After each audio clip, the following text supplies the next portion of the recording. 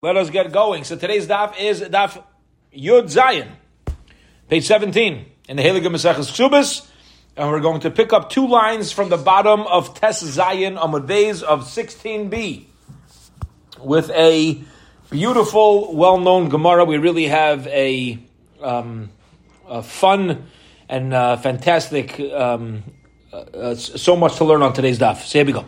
Tanu Rabbanan. The rabbis learned, and so should we. How do you dance in front of the kala? And as we said last time, when you go to chasna, what's the objective? Not to eat at the shmorg. The objective is to be misameach the chasna and kala. So how do you dance in front of the kala to be misameach? So Beis Shammai says as follows. Top of today's daf. Kala k'mais shehi. Beis Shammai says you need to be honest. You hear this? Look at Taisvus. Look at the top Taisvus. Top left of the page. Taisvus says, V'm yesh bo mum yishtiku. If there's any issues, keep your mouth quiet, closed, right? In other words, Beis Shammai says, if you don't, what this means is, you know you dance in front of a kala and praise her? If you have nothing nice to say, don't say nothing. V'lo yishabchu. But don't praise her if with things that aren't necessarily true. That's Beis Shammai's approach. Okay? So you say things as it is, but if you have nothing nice to say, don't say anything. Beseder, fine. That's Taisvus' approach of Kala Kamei Shehi. Beis Shammai says, don't say anything that's untrue. And as they say, if somebody calls you up for a shidduch about someone that doesn't tell the truth, and you don't know what to say. So you could say they're truly unbelievable. Yeah, there's a way to say things, right? So they're not believable. That's it.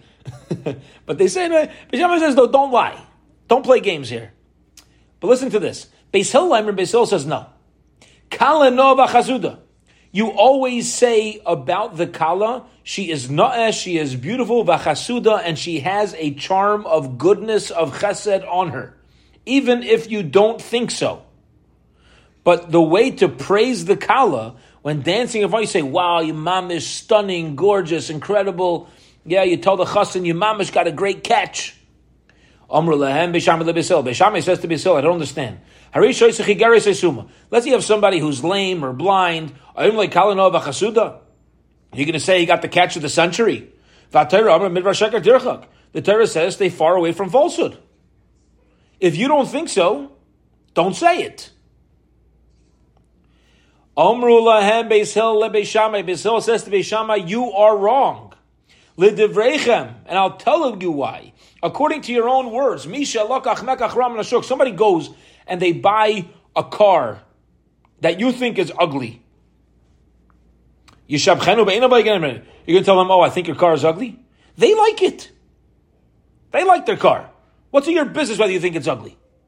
What's your business whether you think it's not you wouldn't have spent the money on the car? So what? If they spent the money on this object, on this item, they must like it. And therefore, if you would agree with me, if somebody buys something and they're excited about it, you say, oh, beautiful, enjoy, have a fun time with it, it's pretty, it's beautiful. And therefore the Chacham say from here such a beautiful and powerful idea in how we live our lives. A person should mix their minds with other people. You know what this means?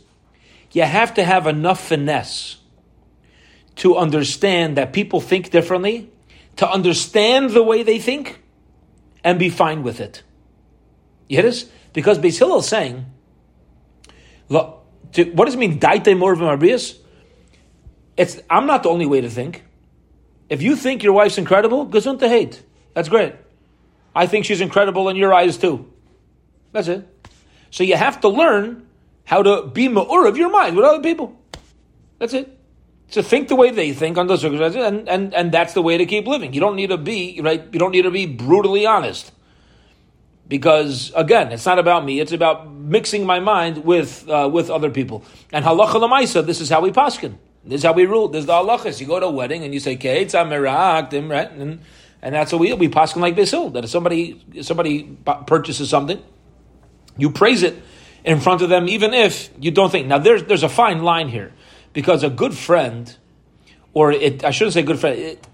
It takes the right type of person to be able to praise other people, even when it's not to their detriment. Some people they want to know like an honest opinion, but at the same time you can't make them feel bad. So to an extent, you have to learn how to praise the way they look, the way things they buy. At the same time, have enough finesse to be like, I don't think it's, I don't think that's the right color for you, right? How do I look at it? Don't think you could find a better color. You could find a better fit. You could find, right? There's a way to say things and we're obligated to find out the way to say it. But again, because I'm not saying to lie and be like, when somebody really doesn't look good and they need your honest opinion, to just tell everybody they look great and then they go out looking foolish. But again, you have to be more urv mabrius. You have to understand the line between being honest with people and at a certain point realizing, okay, this is their decision and this is what makes them happy, and then I'm happy that they're happy. It's good. All right, let's keep going. And this is amazing. Kiyasa Rav Dimi Amar. Rav Dimi came to Bavel. He said, "Hachi mashri kamei kalsa marava." Let me tell you how they sing in front of a kala in Eretz Yisrael. You know what song they sing? Like Yechav v'lay Srag v'lay Pirchus v'yalachein. This kala is beautiful without all the makeup. Yeah, sometimes I don't know. I have my own. Sometimes you have family members, you have siblings, you have right. They get their makeup done, and they come out of that room, and you're like, "What's your name? I don't recognize you." Yeah, I don't recognize you. What's going? You look better before they painted your face, right? Like, what's the deal over here? And they spent $600 to look like a clown, right? But what are you supposed to say? What are you supposed to say then? So again, it takes finesse. But you know how they would praise a kala in Eretz Yisrael? They would say about her, she doesn't need her eye makeup, she doesn't need blush, she doesn't need any fancy schmancy makeup. In her natural state, she looks like a beautiful person. And that's really the greatest praise you can give about somebody, is that they're beautiful with who they are. They don't need all these extras to try to make it to look beautiful. When the Rabbanan gave smicha to Rav Zera, they actually used the same expression on him. Incredible. He doesn't need any makeup. His essence gives off beauty. He doesn't need anything else. There's a Maisa about Rav Ruderman. When Rabbi Chanan Wasserman came to Baltimore to collect funds, they asked Rav Ruderman to introduce him. I believe we shared this a while ago. It's worthwhile repeating. They asked Rav Ruderman to introduce him. So Rav Ruderman, what are you going to say about the Gadol Hador, right? So Rav Ruderman said at the parlor meeting, there's something called a Shabbos Talmud Chacham and a Yom Tif Talmud Chacham. What's the difference between Shabbos and Yom Tif? So Yom Tif is decided by Bezdin establishing when Rosh Chodesh is. If Bezdin establishes Rosh Chodesh Tishrei is on this day, so 15 days later is going to be Sukkot. Yom Tif's dependent on whatever Klal Yisrael says. That's the day of the month. Shabbos is Shabbos automatic. Every seventh day is Shabbos, whether Bezdin declares it Shabbos or not. Doesn't make an afkamina. So Rav Ruderman got up and he said like this. He said there's a Shabbos Talmud Chacham and a Yom Tov Talmud Chacham. He said some Talmidei Chachamim are Yom Tov Talmid Chacham. You know why they're a Talmud Chacham? Because Klal Yisrael says they're Talmidei Chachamim.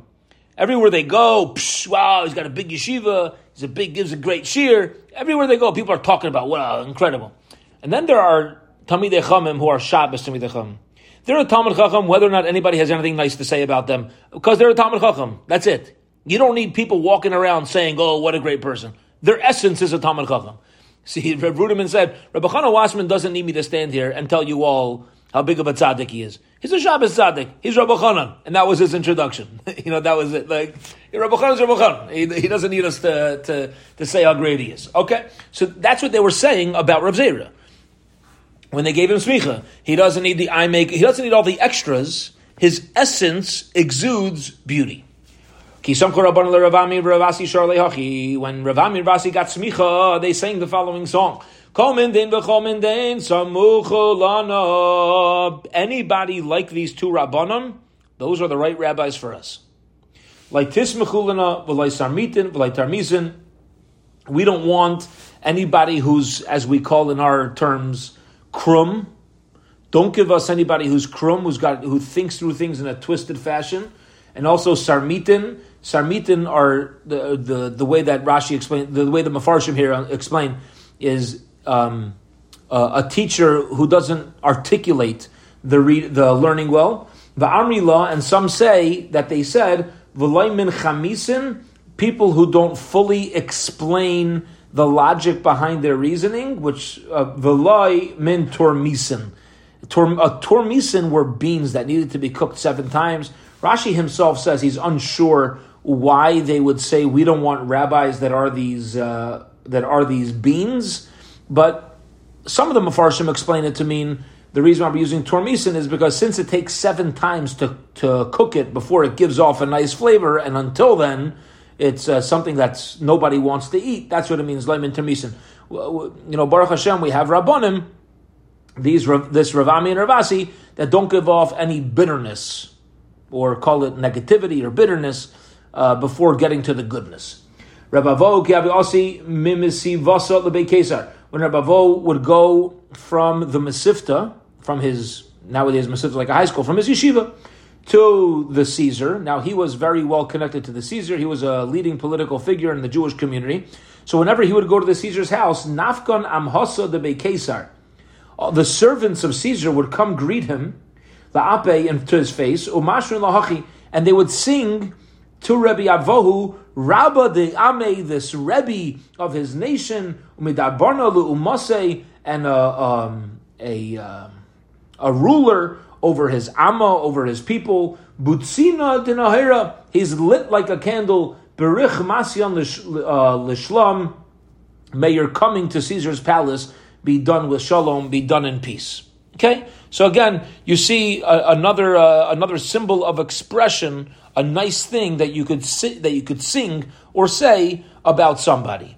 Amru Alava Rabbi Yehuda bar Rabbi Loi. They said about Rabbi Yehuda, the son of Rabbi Loi, Shahaya Naitel Bad Shal Hadas. He would take a stem of Hadassim, Umeraked Lefnei Akala, and dance in front of Akala. V'Omer, and this is where this expression comes from.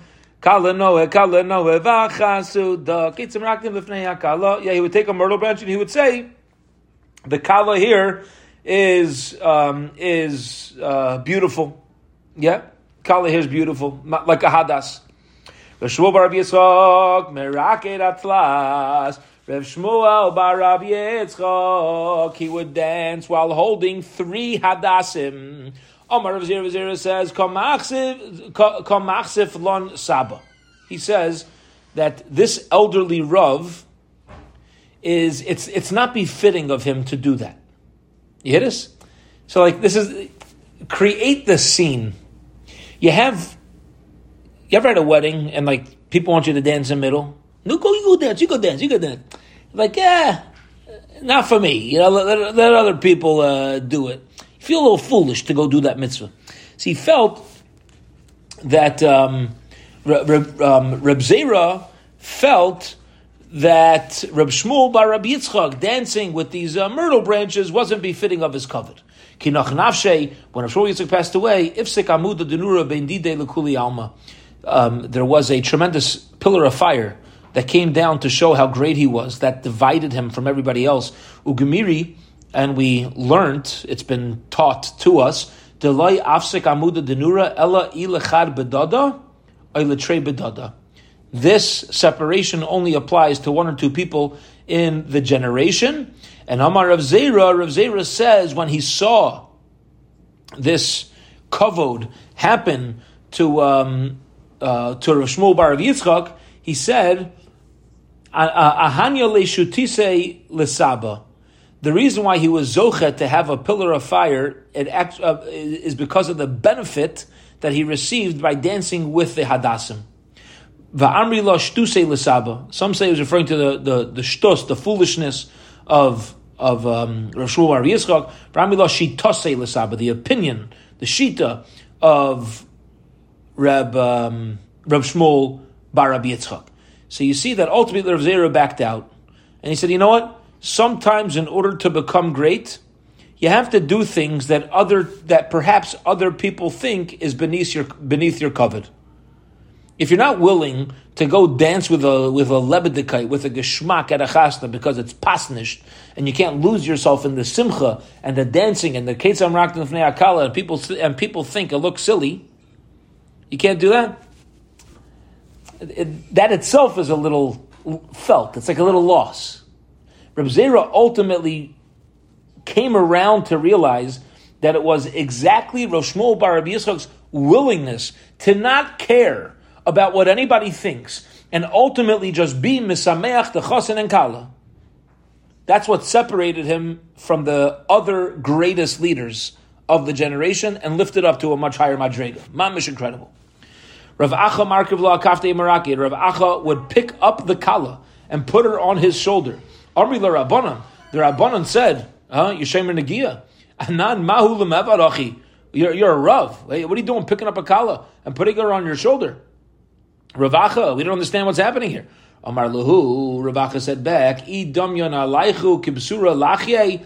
If the kala to you would look like you would treat her like a wooden beam, that you're just carrying something else, then you'd also be allowed to do this. The Eloi, loi. However, if you're not capable of viewing it like a beam, then it would not be allowed. Okay. Amar Shul bar Nachmani, Amar Rav Yonasan. Shul bar Nachmani says, in the name of Rabbi Yonasan, mutar l'istakal b'fnei kala kol shiva. You're allowed to look at the kala and notice her beauty during Sheva Brachas, kedei l'chava ba'ila, in order to make her beloved to her husband. This is not the halacha. Now, obviously, this doesn't mean to look at the kala in an inappropriate way.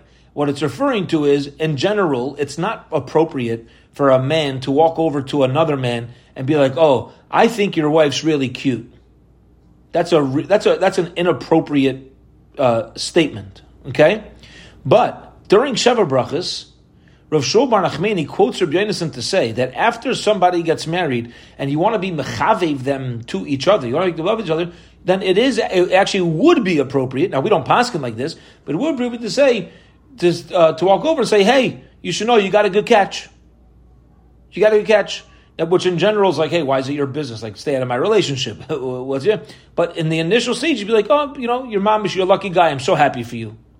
So he says that type of thing would be proper in order to make them grow fond feelings on each other. But ultimately, it seems the Gemara says even that's too dangerous, and even that's inappropriate. Bottom line is, that's not the halacha. Tana Rabbana, the rabbis learned. That's why the rabbis, my dear, we move the mace from in front of a kala. Okay, which means if there's a levaya and there's also a wedding taking place, the wedding overrides the levaya. So if, let's say, there's a wedding called for the same time as a levaya in a shul, a hall, a street, whatever, so the wedding will get first dibs. But we would push off both a wedding and a levaya in order to honor a Jewish king who's coming to that location. But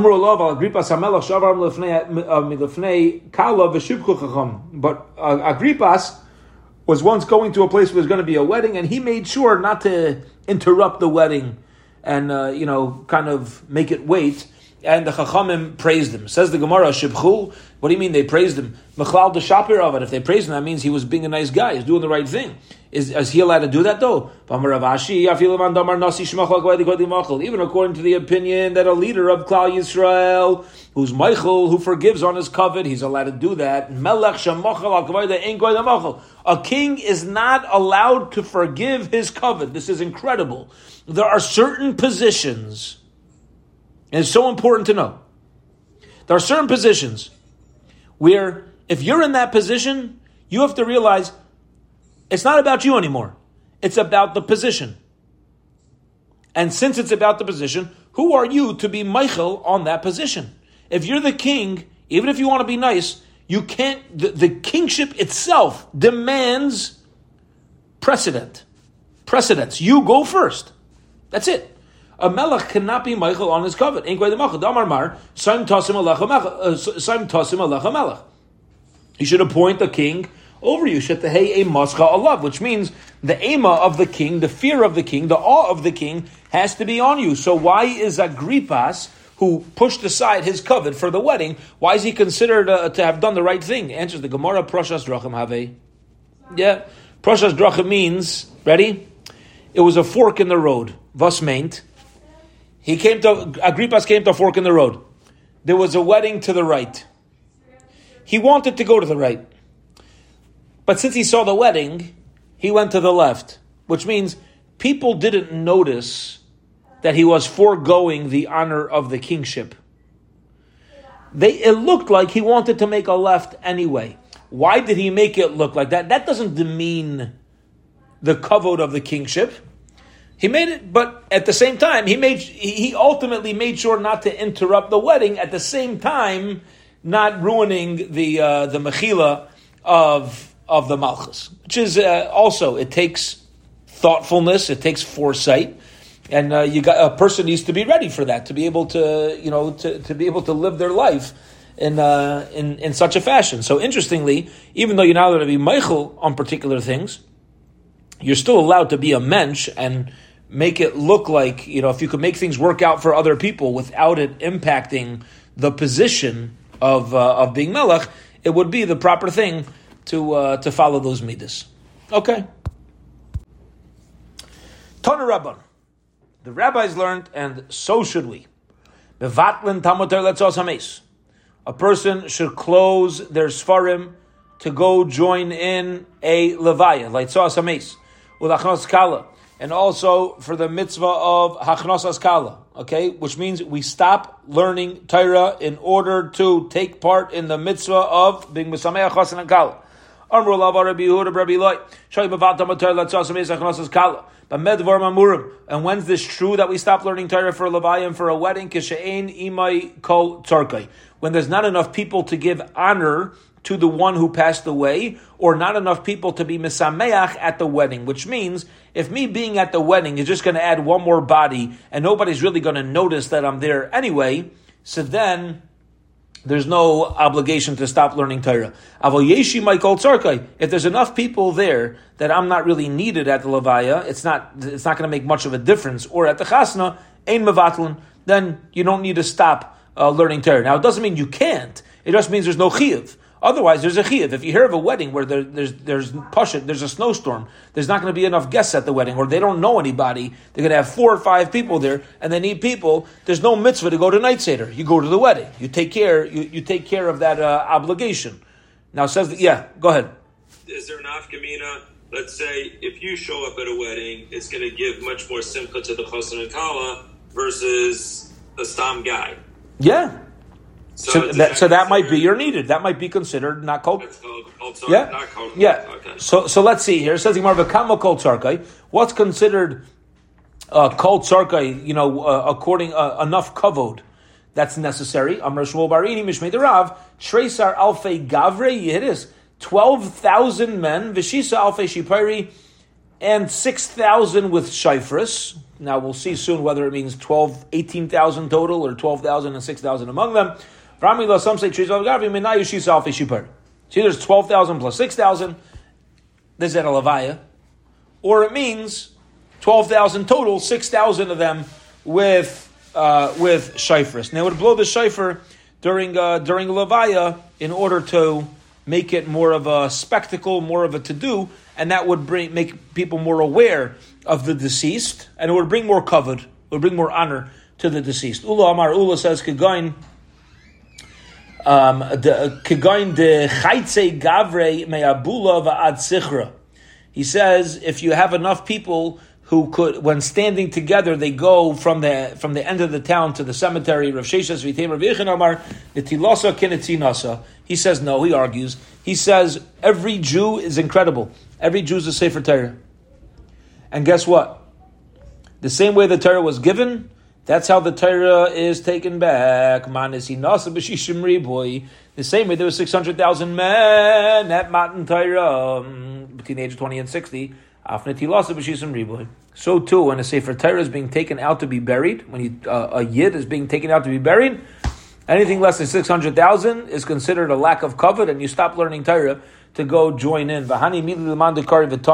This is specific to somebody who learned Torah and taught Torah to the public. Okay? I'm sorry. No. This is talking about somebody who learned Chumash, Vitani, and also learned Mishnah. Top of Amud Beis. But somebody who taught Torah, less le shiura. There's no maximum. There's no upper limit. So even if you have 600,000, you stop learning and you go attend the Levaya. Incredible. Okay. 2 dots. Top of Amud Beis. The Mishnah said, if they're witnesses that she went out with these clothing of besulim, right? Besulais, the clothing that showed virginity. Mahinuma, what is this? It says, Tanura de Osa. It's kind of like a wreath. It's a round, it's like a round crown made out of hadassim. Rabbi Yechon Amar, Krisa de Menamna ba Kalta. It is a covering of the face that kind of blocks her, so people can't see when she's tired and she's closing her eyes. And you say a veil is you can't see her. It's also helpful where you can't see her because she wants to take a little drimmel, take a little bit of a nap. But apparently, when she was tired, she would cover herself with that. This was done. Bottom line is, this was done by a wedding for a besula. Wasn't done for a bula. So if you have witnesses that she had this at her wedding, that'll be enough proof that her ksuba has a value of 200 zuz. Okay. Rabbi Yochanan ben Breka says, not only would it work if you have witnesses about the hinuma, but he says the way to, even if she has witnesses that they gave out the roasted kernels, which was done by a besula, that also would suffice to give her a ksuba of 200. Says the Gemara, Tana b'Yehuda Raya. We learned in Yehuda this would be a proof, because this was a minigdu for a besula. But Bavel Mai, what about in Bavel? In Bavel, in other words, in Eretz Yisrael, in Yehuda. So for a besul, they'd give out these roasted kernels. In Bavel, though, they didn't have this minhag. So how would you know? What would you look for Edom to tell us to know that she was a besula at the time of marriage? Amar Rav says, Dardugi de Mishcha Aresha de Rabbanon. If they would put oil on the heads of the Rabbanon. Okay. Why? Ki hadahu merabbanon. There was a story with one of the young Rabbanim, the Asik Lebre Be Rabba Barula. He made a shidduch. He was the shadchin between, and he set up a match with his son and a girl from Rabba Barula's house. Or was the vice versa? It was his daughter. V'dardeg mishcha areish derabbanan b'shas ma'aseh. And at the wedding, apparently, the way to show extreme joy on this besula getting married is they put some special oils. They massaged some special oils onto the hair of the rabbanan. Okay, and apparently that kind of became like the thing to do when a besula would get married. Says the Gemara, what would they do when a non-besula got married? Armalta mai. What happened if somebody was a widow who was remarrying? What would they do unique at that wedding? Tana Rabbi Yosef taught us Armalta less lucky sane.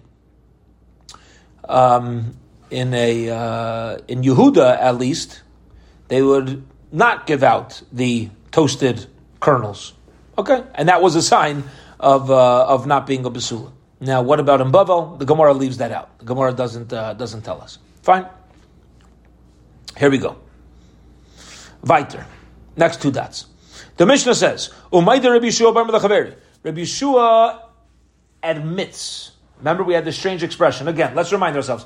The Mishnah, beginning of our parak, started out with the conversation about how we know if a woman is zochet to a ksuba of 200, she had a ksuba, it got lost, let's say, and she's claiming it was usually 200. The husband says it wasn't; it was 100. And the Mishnah said she could bring proof that if she could bring proof with witnesses that there was toasted kernels at her wedding, or she could prove that she walked away, or that she had this special veil at her wedding, then she'll still get a 200 ksuba, because that means it was a wedding of a besula. Then the Mishnah went weiter and it said, Rabbi Shua admits, if somebody says to his friend, oh, you should know, I bought this field from your father, that he doesn't need to prove that it was actually bought, because pesha asar pesha hitter, the child never knew that it was his father's originally. So the same mouth that's saying I bought it from your father is telling me it's his, so we're going to trust him. That's what we're going on right now. Says the Gemara, the listening Rabbi Yeshua. Why didn't we learn in the Mishnah? Rabbi Yeshua will admit in a case where somebody says, why do you have to say the field was your father's? Why doesn't he, what's wrong if he says to somebody, you should know this field was yours, but I bought it from you? Also, pesha asar pesha hitter. And it's even a bigger chiddush. So why don't we use the bigger chiddush? Okay? Bari. Huh? Does it be a bari? I say I bought it, you say no, you didn't. Okay, well, let's see. Let's see. Good. So let's see what the case is. All right? So the Gemara says, Mishum de kaboila misi seifa. Because if it would be purchasing from the guy himself, if you're claiming you bought it from the guy himself, then we'd have an issue with the seifa of the Mishnah. Why? The seifa says, if there are edim, if let's say the son could produce witnesses saying that it's his, and the guy who says in response to the testimony says, what do you mean it's his? I bought it from him, then Einoi Neman. He's not believed. Now, Hechidami, what are we talking about over here? What's the case? If the guy already lived there for 3 years, he says, I have a chazaka on the field, and we know that Chazal teach us, so once somebody lived there for 3 years, so you're going to assume it's his unless somebody could prove otherwise. Amai Lemi Heman. Why don't we trust the guy with the field? He has a chazaka. The guy, you have Adam saying that this guy owned it 5 years ago. Shkoyach. But he sold it to me. Just because you own something 5 years ago means you own it forever? No. There's transaction. Things move around hand to hand. Pshita delay meheman. It's obvious. I'm sorry. And if he didn't live there for 3 years, pshita delay meheman. It's simple that we're not going to trust him. So says the Gemara, since you're not going to find a heichi dummy, you're not going to find a situation that the Tana could have taught this halacha, so he chose to say about the father. Because by mentioning the father's case, you have this added halacha that you could throw in. Says the Gemara, 1 second, even when he claims that I bought it from your father, why don't we say, if the guy's already lived there for 3 years, you should believe it, then we know for sure he's believed. And if he hasn't lived there for 3 years, he's not believed till it's proven. It makes sense if you say the case was where he bought it from the father, that was his claim. So the end of the Mishnah will work out. That listen, the guy lived there for 3 years. But what happened? The father who he's claiming to have bought it from died a year ago. So 2 years of living there, the father was alive. This last year was the son. And therefore, what's happening here? You have somebody living on the field, they've established a chazaka, nobody's come to claim the land, yet he hasn't really created a chazaka to be believed that he bought the field. Because there's no specific person to create that chazaka to.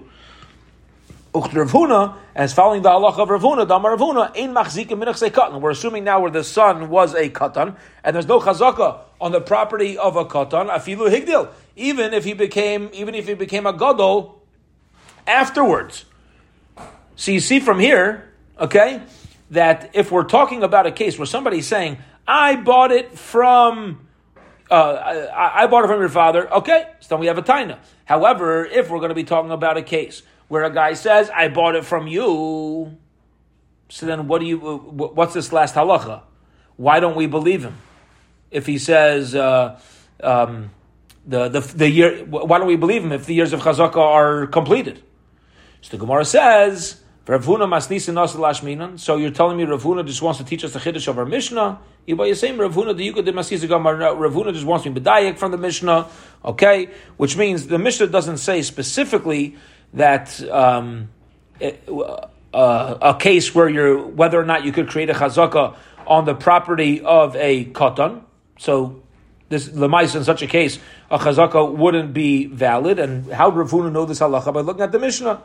And since he looked at the Mishnah, so he says, by the way, this is what you can be medayik for the Mishnah. The Yibai say more, if one you could say, afilu higdil kamash malan, that Rav Huna wants to tell us a chiddush, that if let's say you own a field, you've been on the land for 3 years.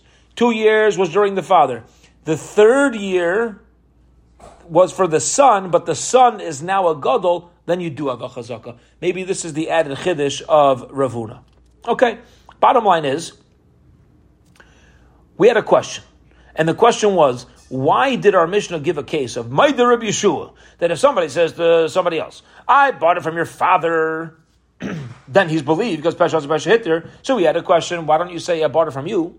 So we give a number of answers. We have a couple answers as to why the case of buying it from the father would actually be the bigger chiddush, and there's more to learn from that. Fine. Says the Gemara, but still, I could have given an easier case. Velisni b'didei. Why don't we still give a case where somebody says to his friend, I bought this field from you. Belukma, and that case is, Kidgain, for example, she'achola shtayim b'fanav v'achash le b'fanav, where the only time you have a chazaka for living somewhere for 3 years is when nobody protested you living on that land for 3 years. However, let's say the guy who owned the field wasn't around to protest. So then do we say the 3-year living creates a chazaka or not? So the Gemara is now under the assumption that what about if you would have a case where you say, I bought this from you and it's mine. Okay, well, how long you lived there? 3 years. Well, guess what? Only for 2 of those years was the guy you're claiming to have bought it from around, and in the 3rd year he was not there. Ukegain shabarach. For example, he had to run away somewhere. So the authorities were chasing him, some mobsters were out to get him, whatever. So he couldn't protest in that 3rd year. So is there a chazaka? No, because the 3rd year of him living there doesn't establish a chazaka, because there's nobody who's able to protest. So the Gemara is based back to our question. Why don't we give this case instead of the case of the father, where we're going to say, even in such a case, we trust the purchaser because Pesha Asar Pesha Hitter. So the Gemara says, 1 second, in this 3rd year, why did the original owner run away? Barach machmas mai. Why would he have run away? Either barach machmas lefashais, if he's running away because he's running for the hills, he's scared for his life, somebody's trying to kill him. Pshita d'lai mehema. Okay? So the guy living there right now, clearly, everybody's going to be in agreement, does not have a chazaka. There's no chazaka. D'lai matzi machi. I'll tell you why. Let's say, I lived there for 3 years, you never said anything. Shkayach. I was running for my life. How am I supposed to say anything? So for sure, there's no chazaka. That's clear. V'ida barach machmas mammon. Let's say the 3rd year, the guy had to leave town. You know why? The case Rashi gives is, he owed money to people, and these people kept asking him to pay back, and he just needed a break. So he moved somewhere else to get a little bit of space, to go earn money, to be able to pay the guy back eventually, let's say. So he didn't leave town because he was scared for his life. He left because financially he had to leave town for a year. So we should have said, even in your other city that you ran to, you could have created a macha. The kaimalon, because we've established the halacha, mecha shalai b'fanav havi macha. Even if you're not around, you could send him a note, or you could send a message to Bezdin in that 3rd year stating, I, Yankel, own this field. I know Beryl is living on the field. And I, Yankel, am protesting. I'm out of town, so I'm protesting, with this letter. And why didn't you do that? There's no excuse. So under those circumstances, we'll say certainly there is a chazaka. Right? You understand why? That guy's going to have a 3-year chazaka. 2 years because the owner was there with him and he could have said something. The 3rd year, he could have wrote a letter. He could have told somebody something, and he didn't. So there's certainly a chazaka. Ditnan, because we learned in a Mishnah, now we're going to prove that you could make a macha from far away. Shalosh artzos lechazaka. There's 3 different unique areas in Eretz Yisrael about that have unique halachas as far as establishing a chazaka. Yehuda, one area is Yehuda, the Ever HaYarden, the other side of the Jordan River, the HaGalil, and the Galil. Each one of these have different ways to establish chazaka over land. Okay? And here we go. Haya Yehuda, the Hichzik Begalil. If let's say the owner was in Yehuda, and then somebody starts living on his land in the Galil, Big Galil, or he's in the Galil, the Hechzik Yehuda, and somebody's living on his land in Yehuda. Eino chazaka. That's not called a chazaka. Okay? Why? Why isn't it called a chazaka? Because they had different rulers. And it wasn't so easy to get information or even travelers to pass on word from one area to another. So just because you lived in that property, but I'm now coming from a different land where it was hard for me to get the word to you, so you can't say that it took me too long to protest. You don't have a strong chazaka yet. Because again, when you need a chazaka, when the owner couldn't protest, it didn't. Over here, I couldn't protest. Fine. When's the 3-year chazaka? When you were in the same country, under the same rulership. Then, if nothing was said, you have a 3-year chazaka.